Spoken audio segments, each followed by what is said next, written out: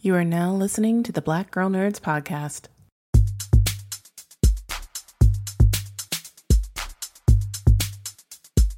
5, 6, 7, 8.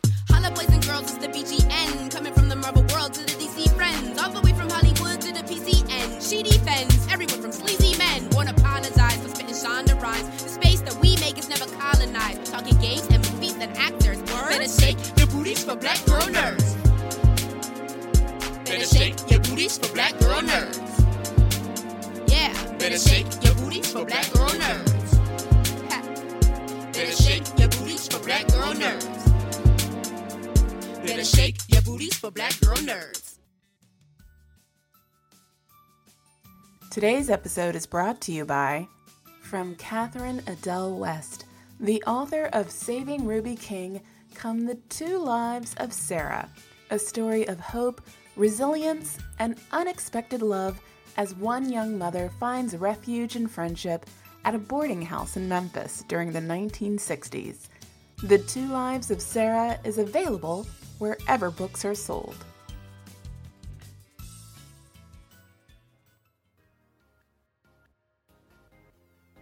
Thanks for tuning into this episode of the Black Girl Nerds podcast. My name is Jamie, and this episode is hosted by Stacey Yvonne. In this episode, we welcome the writer, director, and producers of the new film, Honk for Jesus, Save Your Soul. Sisters, twin sisters, that is, Adamma Evo and Adanne Evo. The film Honk for Jesus, Save Your Soul is a satirical comedy starring Regina Hall and Sterling K. Brown. The proud First Lady of a Southern Baptist megachurch, she, together with her husband, Pastor Lee Curtis Childs, once served a congregation in the tens of thousands. But after a scandal forces their church to temporarily close, Trinity and Lee Curtis must reopen their church and rebuild their congregation to make the biggest comeback that commodified religion has ever seen. So if you haven't already, check out the Black Girl Nerds website. We actually reviewed this film back when it played at Sundance, and we absolutely loved it. This film is currently playing in theaters. You can also see this on Peacock TV. So we're excited and proud to present to you Adamma Evo, writer-director, and Adanne Evo, the producer of the film Honk for Jesus, Save Your Soul.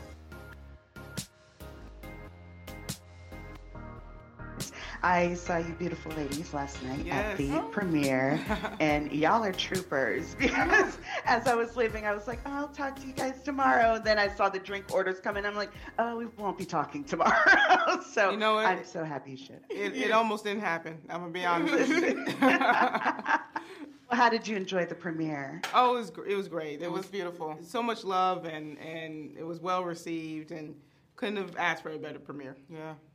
Wonderful. Well, I want to talk definitely about kind of your background and how we got up to Honk for Jesus, Save Your Soul, which of course is your first feature, which is absolutely amazing. And I wanted to know, how did you even get involved, like in terms of film studies and, making that your path? Truthfully, I think we got involved because we were obsessed with like television and film. Like I think we were obsessed with storytelling. We watched TV constantly. We watched movies constantly, but we were also like reading books constantly. Our parents did this thing while we were growing up where every Friday they would, after school, after they got home from work, they would take us to Borders, Books, and Music to get a book, and then Blockbuster to get a movie. And then we would just consume the entire weekend, and then we would do it over, and the entire week, and then we would do it over again that next Friday with new stuff. And so we were constantly reading, constantly watching TV and movies, but also we're big gamers, and our favorite types of games are RPGs because they're all about the story. And so I think in hindsight, this was always going to be the path, like being storytellers in some sense. In hindsight, we were studying story. And in hindsight, we were studying story, like, because, consuming story in all those different ways, there's so much, like, different types of structures and different types of dialogue that you run into. But it wasn't until I got to college that I was like, this is probably more than just a really intense hobby. Maybe I should try to actually pursue this, much to my parents' dismay. Yeah. Right. I wanted to ask about that, Adanne, especially because you went to law school. Is that correct? Or I went to law school. Mm-hmm. Yeah. And so, how did that kind of segue then into working with your sister? She didn't quit when I quit. I think she should have. Yeah, we should have known we weren't going to be apart. But I think I fully went into law school wanting to be an entertainment attorney, but then became disillusioned with it and was looking to get on the creative side, especially seeing Adamma in film school, like being happy. And so I got into it, segued because Adamma segued me into it. She was like, why don't you come produce this short film that I'm making for film school? And I did. And that was like the inception of our creative relationship on that level.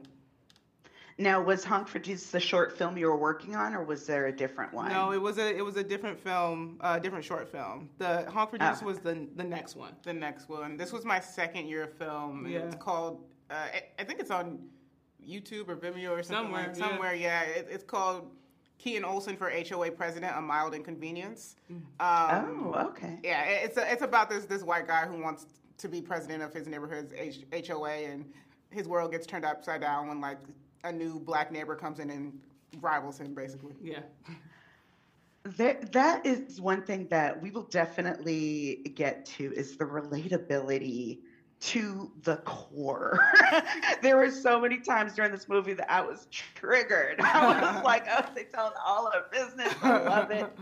I was living. But in general, I want to talk about kind of just the interest, because I love that you are Black women and therefore you have Black movies, but they aren't cast into that weird space of Black movie. You know what I mean? There's a different kind of relatability to it that more people find universal.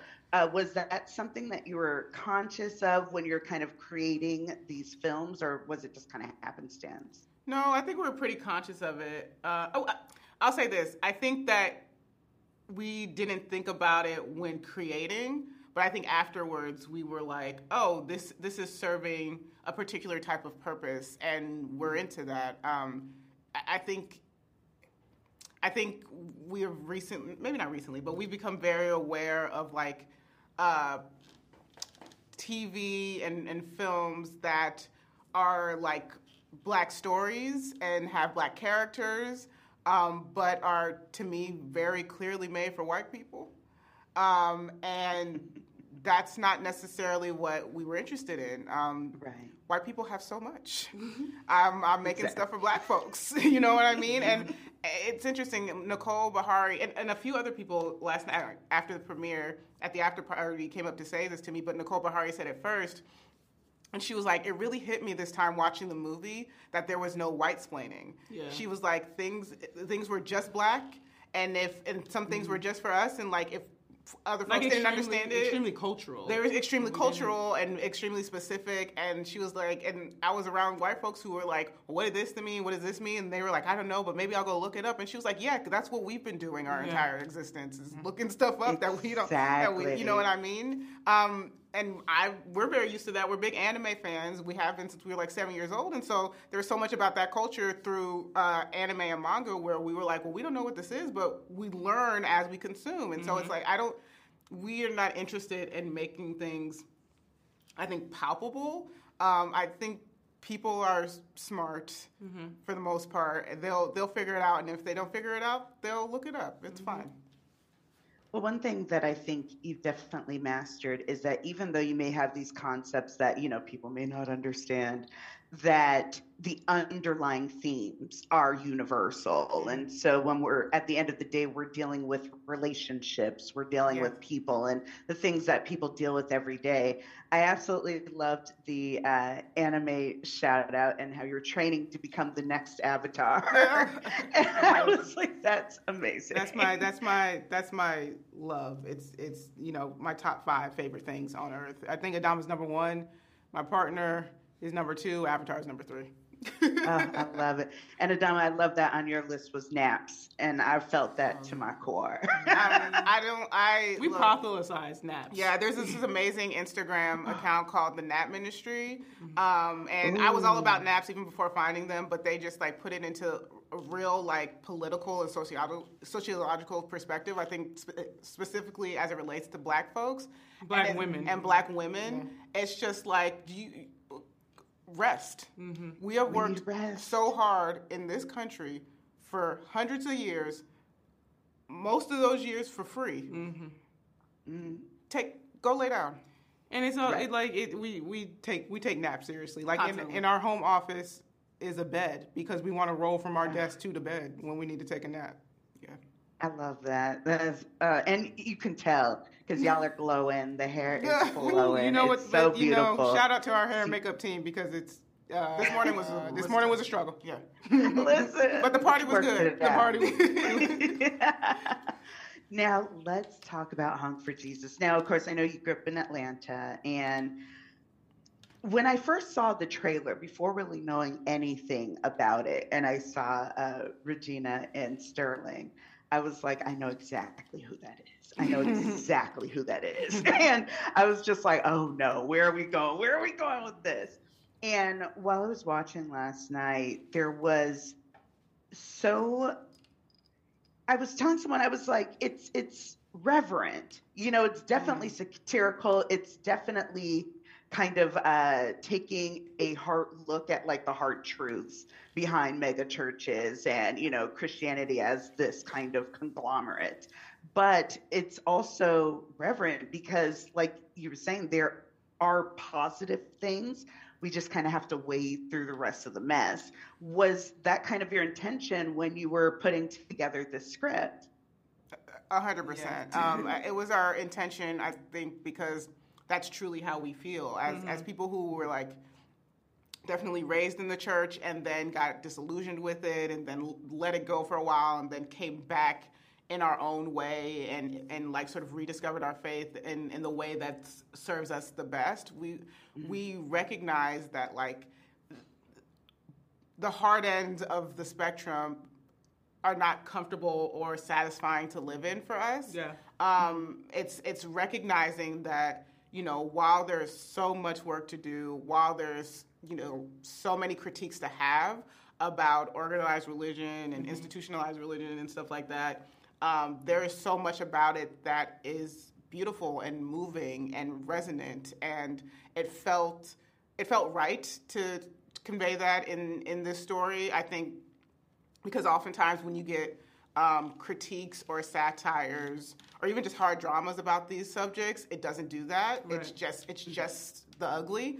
Right. But then it also felt genuine. It felt true. I think so many people who live and grow up in these spaces feel that. They feel multiple things at once. And we were like, multiple things can be true at the same time. It just is. People are complicated. They're multifaceted. And as is this space.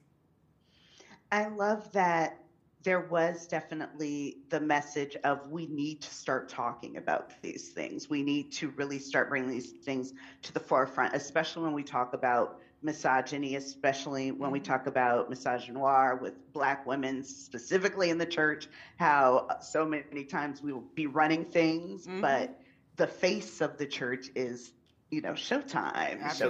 Absolutely. And it was chilling, but I thought I found a little bit of kismet because I know this wasn't planned, but you have Church Girl that came out, Beyonce, and it matched up so well. Not even necessarily like that it's the same themes, but that they are complementary. Yeah, that there's we're a talking duality. about the way exactly that women, especially, and girls as they become women, how their position changes within the church.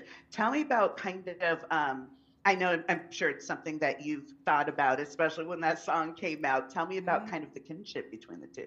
Well, first of all, shout out to Beyonce for always being on time. Yes, right. She always right. Beyonce and the Lord, always on time. But I mean, how do I even answer this? I think it just further underscores that this is a sentiment that is widely felt. It's widely felt, and I think if it was more, the fact that this sentiment is widely felt, if that in and of itself was more widely embraced, then I feel like people, like the younger generations, wouldn't be stepping so far away from the church or feeling like it's not necessary in our lives anymore. Because it doesn't serve us in the way that it needs to serve us. If we were more transparent and we embrace the fact that, look, I'm a go to church on Sunday, but I'm gonna be I can be thotting and bopping on a Wednesday. It's fine. That's okay. We might be in the church in and of itself as an institution might be in a different position if it were willing to embrace that duality. Well, I think it's also about. One of my favorite themes ever is the mind your own business edict, where it's like there's so many things where it's like if you're not hurting anybody, and you're just having fun, you're just being yourself. But from the time, especially as I was a church girl all my life, and I, the second that you start growing breasts or you start getting some hips, then you instantly start being told no. And that everything about you innately is sinful and you have to work hard as a woman to fight against that nature. And it's just like, what? It's like, I'm just over here existing. Okay. I'm just over here existing and growing. I can't help that I'm growing. I'm a human being. And it also becomes our fault. Yeah. It inherently becomes, a point of shame. Like becoming a woman becomes a point of shame, which I think is weird. Yeah. That's a weird thing to put on girls, is that once you become a woman, that is inherently shameful. And then it absolves the people who are putting that on women and girls. It's like, you guys are the problem. It's not me just going through puberty, it's you. I was talking with a friend. I was like, it would be interesting. I said, what if we lived in a world where Lee Curtis and Trinity were just besties? Married, but they were just besties. They were just best friends and they were road dogs. I was like, that would work, but we've gotten into this box that they have to be this power couple, and we kind of see the flip side of that with I forget Nicole. The Sumters. Nicole Bahari. The Sumters, yes, Pastor Sumter. And kind of like it's still kind of that thing, but they are the younger version of them, and it's funny because they are just sliding right towards being them.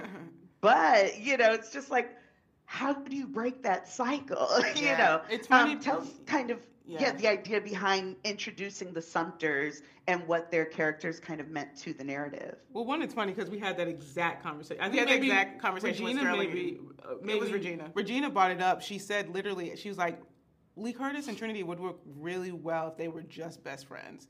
That would be like everything. They would work really well together. But because they're forcing themselves into this, largely because of their faith in the church and all that, it's imploded. But I think with the Sumters, one, we were looking to give Trinity and Lee Curtis like more tangible antagonist other than the looming opening day countdown. And we also wanted to explore this idea because we're millennials. And so now a lot of people that we went to like high school and college with have gone to divinity school and they're ministers and pastors of their own churches, and we're pretty fascinated by how progressive they are in comparison to what we grew up with. And I think that kind of like the old guard sees some of that as dangerous for the old guard institution. Yeah. And I think in particular, one of the things that we've seen is kind of like these, they may not be pastor couples, but they have like the wife or the first lady is more or equally in the forefront with, like, she's on stage with the pastor, also doing the sermon and the benediction and orating and stuff like that. And when we grew up, we were taught like the women aren't allowed in the pulpit. Right. And to have Pastor and Pastor Sumter have one of the pastors be a woman and she's firmly in the pulpit, we were like, this is representative of the new guard coming in, of a generational shift, and thus a cultural shift, right. and thus a cultural shift. And so, Lee Curtis and Trinity are shook by that. Ooh, and how? I want to talk all about Nuck If You Buck. I want to talk everything about that. I love them because they are kind of at that, for a while they called it Zennial, that Generation X meeting the millennial generation and those few kind of gap years. And there is something about being there versus being a boomer versus being, a zoomer.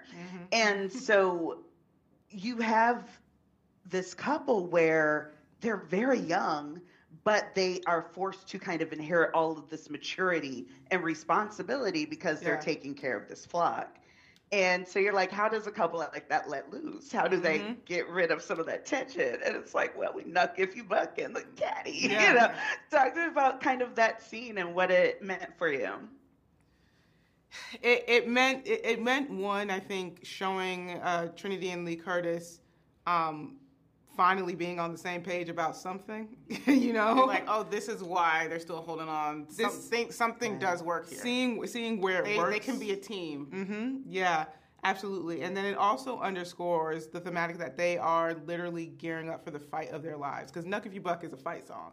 And so they're fighting to save their church. They're fighting, against the influence of the Sumters. They're fighting to save their marriage. And they're fighting to, kind of engineer this documentary in the direction that they want it to go in.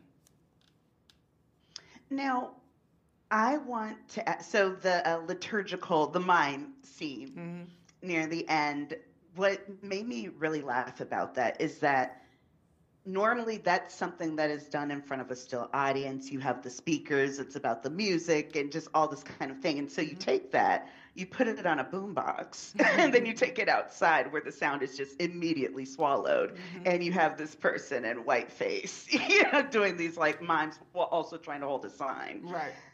There's something so, that desperation, you could just feel it like wafting off of them. It felt very much like this is the straw. This is what's going to break the camel's back. Talk to me about getting Trinity to that place. Yeah, I mean, it's getting Trinity to that place, I think, where she will do anything, even if she feels like it's beneath her or humiliates her, to me, wasn't tough when she set up where she comes from. Before that point, we see the scene with her and her mama, and we learn so much about like the church and her relationship to Lee Curtis that she not only believes that it's her responsibility to do everything she can for her family and for this church, but that she is probably nothing without it. And so she's gonna do what she has to do, even if it breaks her, and it breaks her. She does have a breakdown, and I thought that praise miming would be such an interesting way to get her to that point, because praise miming, I think, for me personally, or for us, it definitely gets you into like the uncanny valley a little bit. You're like, when you first experience it, you're like, what is happening? Why mimes? Why with gospel music? I haven't figured it out. No one's been able to really explain it to me. And I mean, I want to know if somebody knows, please tell me. Let us know. Even though we grew up with it, I have no idea what's going on. But also, it is like these layers of masks that she's willing to put on in order to get to the end of the road. Like, she's constantly putting on a mask when the cameras are on. She's often putting on a mask when she's with Lee Curtis. And now she literally has on a false face. And it's too heavy. It's too heavy. I love that. Another thing that really kind of helped with the tone and helped with her mental state was the different musical cues, specifically the tambourine. And every time you heard the tambourine and the little switch that make, tell me about coming up with that cue and, kind of how it fits into everything for you. Yeah, I think something we talked about, so we love Fargo, both the movie and the television series. And something I think the series does really, really well is that they use, because Fargo, it's set in Fargo, North Dakota, and the surrounding areas, Midwest areas. But something, and because of that, there's a lot of snow. And they use like a sleigh bell, and they use sleigh bells to kind of like underscore like the really weird, intense moments, and when the tone, because Fargo is a dark comedy, when the tone is shifting from comedy to something a little more sinister, and vice versa. And so we were talking about, and it's interesting because sleigh bells are usually synonymous with like happiness, and joy, and like Christmas time and stuff like that, you know. And so that we wanted something like that for this film, and so we kept saying like, what's our sleigh bell? Yeah, what is going to like, what feels like it's something that's joyous, but if used in the correct way, would feel strange. And we were like, and talking with our composer Marcus Norris, he first of all is pretty brilliant, but he was like, tambourines feel like exciting or like happy. Like usually when you use the tambourine, it's like, okay, I'm getting into it. And he was like, I think a tambourine would be cool, and I think it should just be, but it shouldn't be like a rhythm. It shouldn't be like rhythmic. It should just be a shake. And it's like, it leaves you wanting more. You're like, wait, why didn't it finish? It adds to that weird tone, and it makes you feel a little uncomfortable. You're like, it's not finishing. It's not doing what tambourines usually do. And that, I think, adds to the uncomfortableness of things. Yeah, and the tonal shift. And I will say we also made the intentional decision that the tambourine would always be on Trinity. It would always start on Trinity. Yeah. So whenever you hear the tambourine, it only ever happens. It's motivated by Trinity. It's motivated by Trinity.